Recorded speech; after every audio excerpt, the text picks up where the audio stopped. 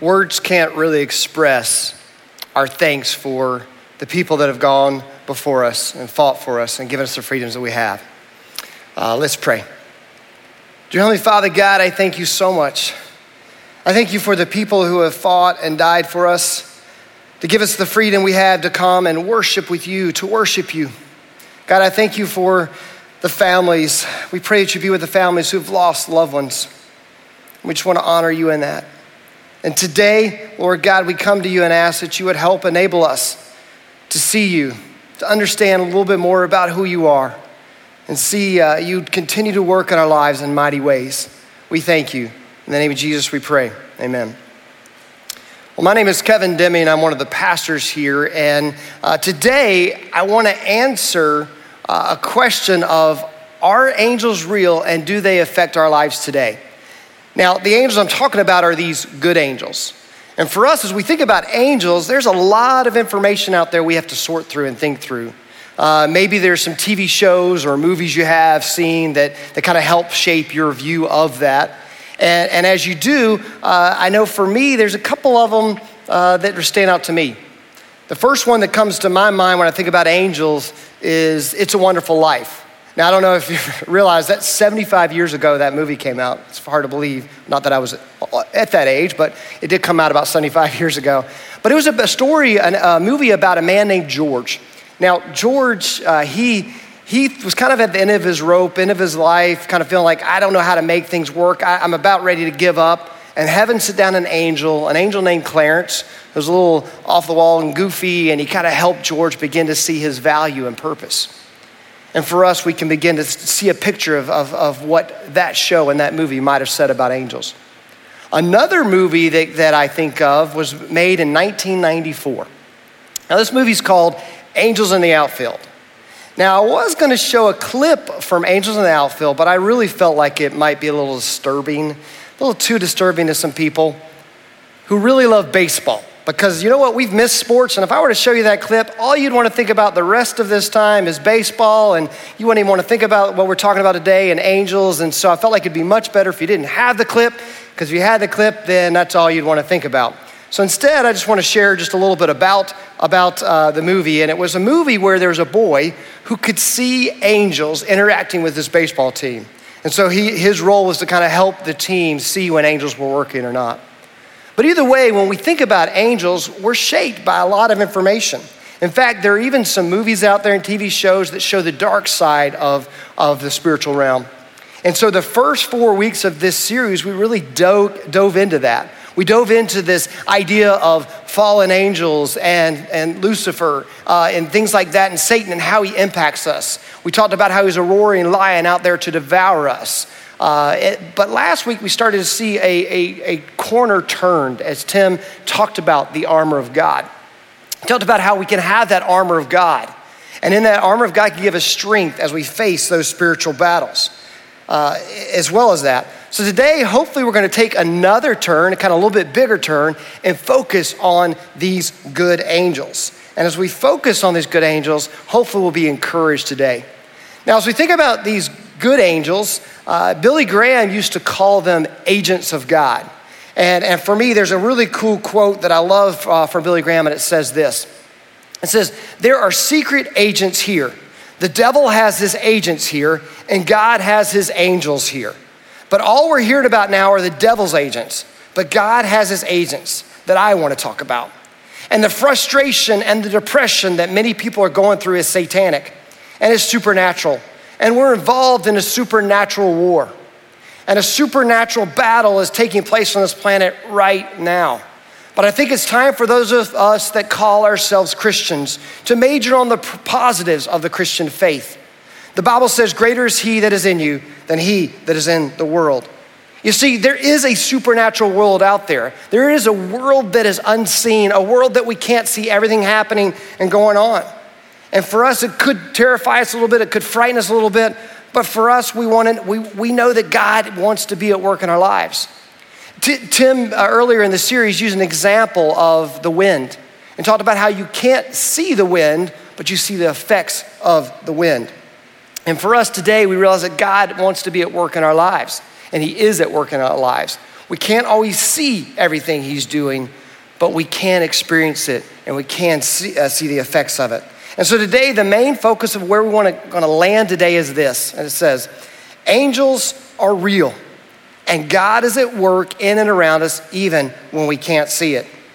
So when we think about this, just as a moment ago, we sang the song Waymaker. Is that knowing that God is at work and around us, even when we can't see it, he is at work and he never stops working. A verse that really comes to my heart and mind when I think about angels and kind of the focus of what God is doing in his work around us is Hebrews. It comes in Hebrews 1:14. It says, are not all his angels ministering spirits sent to serve those who will inherit salvation? You see, God will use his angels. He will use his angels to minister to his people, to do a mighty work in our lives as we trust Christ. Put our faith and trust in Christ, we can belong to God, be restored to God, and in that, we know God is out there looking to continue work in our lives. As we look at the Bible, we see the Bible is just full of stories about angels, full of stories about God working in and through our lives, full of stories. In fact, the Old Testament refers to angels 108 times. In the New Testament, it's over about 165 times angels are referred to. There's examples of angels coming and appearing to people in the Old and the New Testament. But as we think about those things, we begin to think, all right, well, what are these angels? Okay, so they're real, but what are they? What are some characteristics of them? I think the first and main thing we need to know is that angels are beings that are created by God. Psalm 148:5, it says, let them praise the name of the Lord, for at his command they were created. In fact, as we think about this, they were created, we know that there are no examples of scripture that we've seen where people can become angels.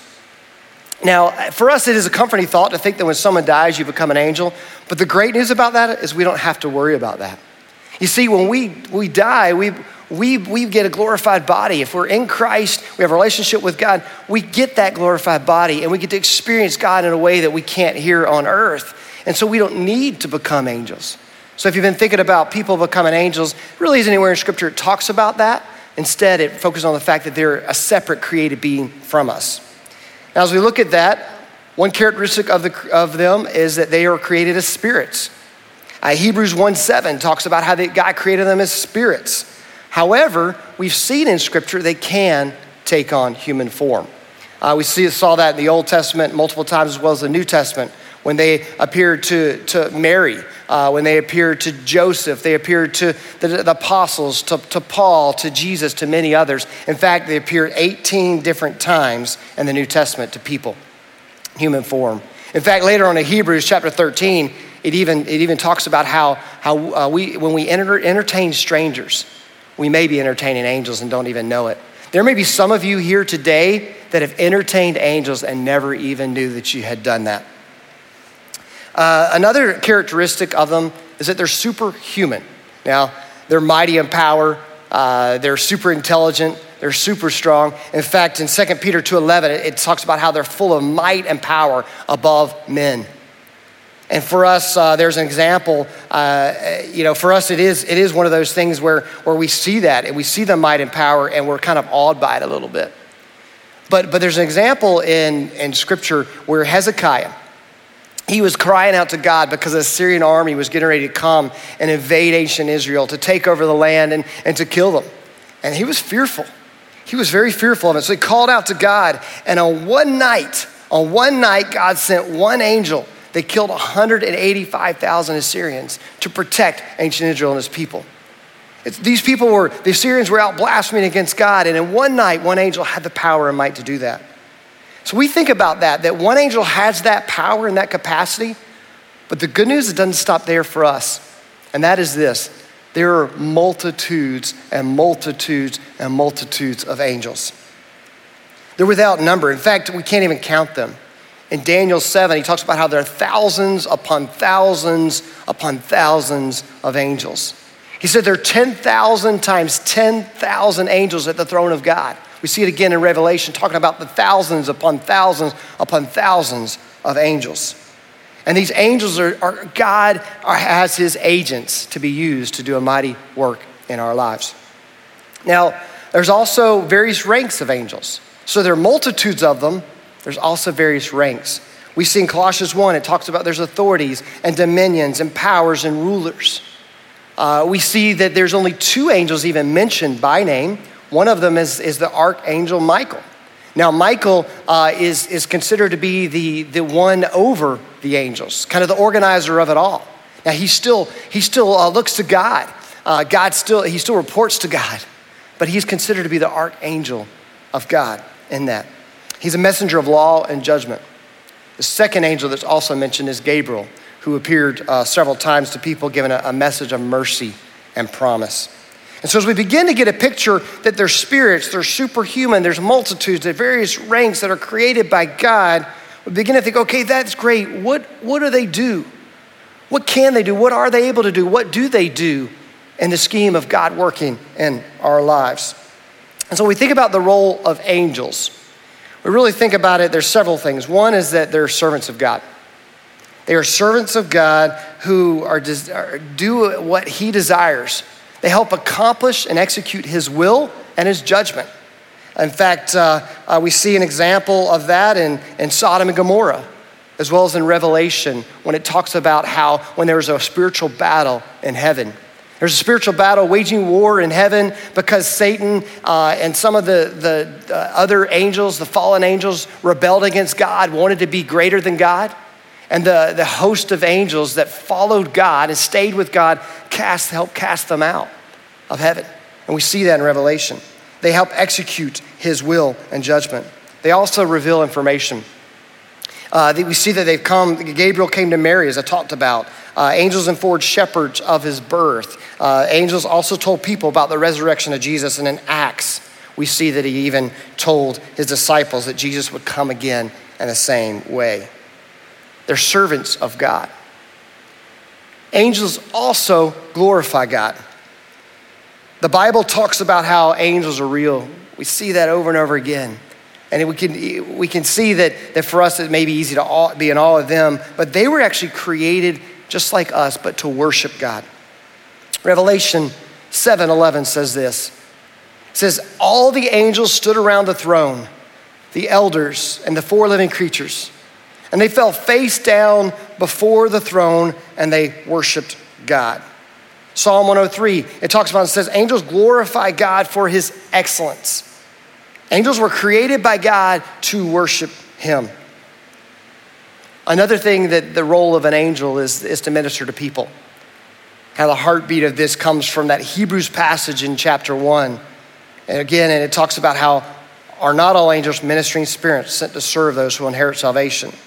And they minister to us in many, many ways. They do it in a lot of different ways. And for us, there's just a few ways today I kind of want to look at and think about, but the reality is there are many ways they provide for us. I love this story in 1 Kings chapter 19. We see the story of Elijah. And he's on Mount Carmel, where he is up on the mountain and he's facing the Baal priest. And these are a group of priests, just tons of priests, and they all worship this other false god. And he challenges them to this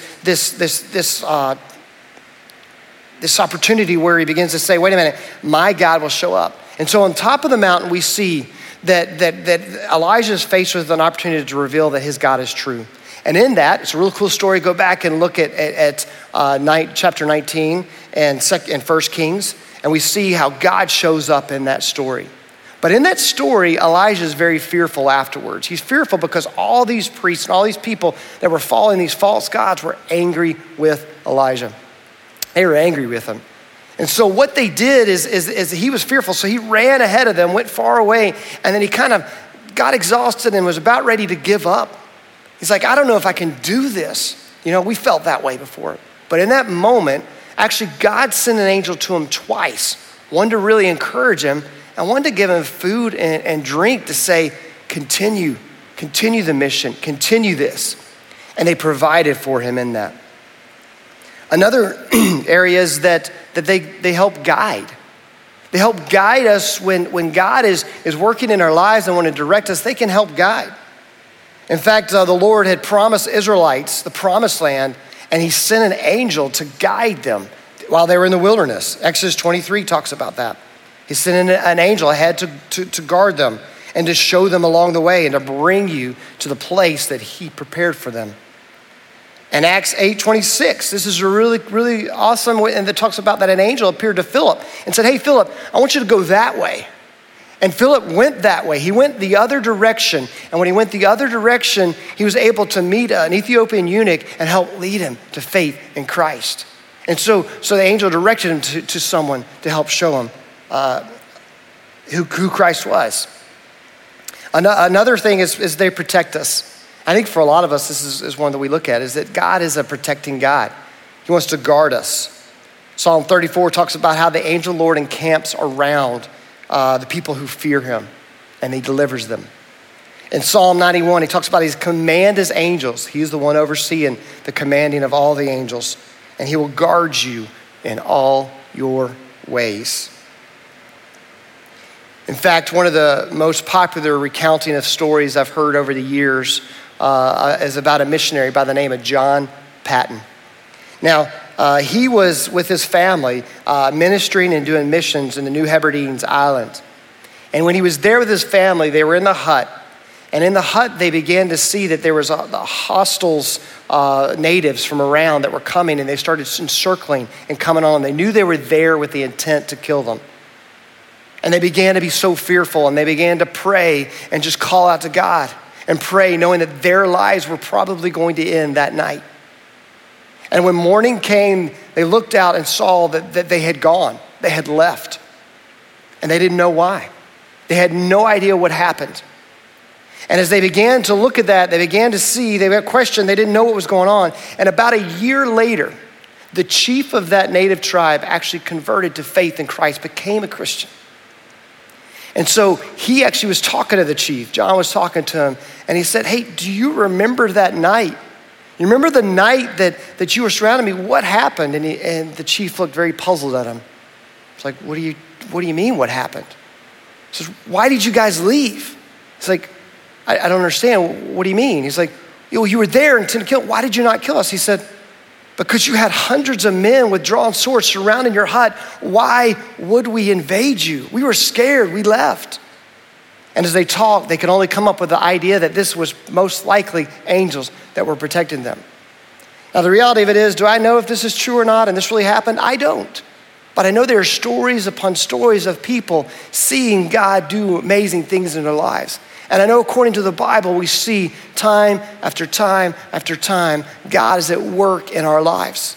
He cares about us, and he's working in and through our lives. And so as we begin to think about the angels working in our lives, one big question that really comes to our mind is this, do we have guardian angels? And do we have a particular one assigned to us? Now, I can tell you through scripture, it cannot definitively be answered. There isn't a clear answer to this question, but there's some things we can know. In fact, one thing we can know for sure is that God does have his angels to watch over us. But there is an interesting story in Acts 12. Acts 12 is a story of Peter. Peter is arrested and he's in a jail cell. And other disciples and people are at John Mark's mother's house, and they're praying. And they're sitting there praying and praying for God to do a mighty work and for God to do a mighty work. And they're praying nonstop. And Philip is in this prison. Peter is in this prison. And all of a sudden an angel appears to him. And he touches him and the shackles fall off. And the jail cell door opens. And there's guards standing there. And they walk out and they don't see him. He walks right through. The angel protects and guards him and walks right through. And as he walks right through, he goes to the house where they were praying, and he knocks on the outer gate, and a woman comes to him and sees him, and she's just kind of beside herself and realizing that he's standing right in front of her. And she kind of closes the gate back, and I think it's kind of funny. And runs back in instead of saying, hey, come on in. And she talks about it, he's here. And the verse that she uses, which is interesting, comes from Acts 12:15. It says, it must be his angel. In some ways, we don't know, did he have an angel assigned to him? Or was there just, maybe he just the only one did, or did she just think that and just say it that way? We don't know that answer. And we see in Scripture many times angels working for different people. It is scriptural, however, to say God uses angels to watch over, to minister to us, to protect us, to guard us, and to accomplish his purposes. Just like he wants to use you to help accomplish his purposes in other people's lives. And so as we begin to look at these stories and we see these things, something comes to our mind where it's easy for me, and I know if you think about the might and the power of an angel, to be awed by those. And to think that I might have a guardian angel watching over me might give me the idea that I want to, in some ways, feel like I want to worship them. But you see, the thing is that we shouldn't worship angels. We were created like they were created. And in that, we see in Revelation 22:9, John, when he writes Revelation, he has the information of Revelation revealed to him by an angel. And this is what he says. It says, I, John, am the one who heard and saw these things. And when I had heard and seen them, I fell down to worship at the feet of the angel who had been showing them to me. And right there, when we look at that, we think, wait a minute, I might be guilty of that as well. If I saw an angel in his might and his power reveal that, I could have easily been the same way and fell down at the feet and wanted to worship that angel. But he didn't. Instead, the angel said, don't do that. I am a fellow servant with you and with your fellow prophets and with all who keep the words of this scroll. Worship God. You see, after we see the power and the work of angels in our lives, it's easy to want to worship them. But one thing we need to really continue to remember is that worship is not for the created, but for the Creator. As we seek to put our focus on worshiping God, we begin to realize that God wants to do a mighty work in our lives. He wants to rejoice. In fact, the angels were even, and they're created to worship him. There's a beautiful example of angels wanting to celebrate and worship God is through the story we see in Luke 15, where it talks about how when one person comes to faith in Christ, the mighty angels of God rejoice. When one person comes to faith in Christ, the mighty angels of God rejoice. Just one. That means just if one person, the whole heaven celebrates. And picture this, there's thousands upon thousands upon thousands upon thousands of angels celebrating one person being restored to the mighty creator of the universe. As we think about that, the majesty and the glory and the excellence of who God is should be worshiped, not the angels who execute his will. As we continue to rejoice and put our faith and trust in the Creator, we can know one thing. This story reveals, if that many angels will celebrate it, is that God wants a relationship with you. God desires a relationship with you. And with that, we can find that through putting our faith and trust and hope in Christ. We can put our trust and faith in who he is. We can put our faith and trust in Christ and be restored to God.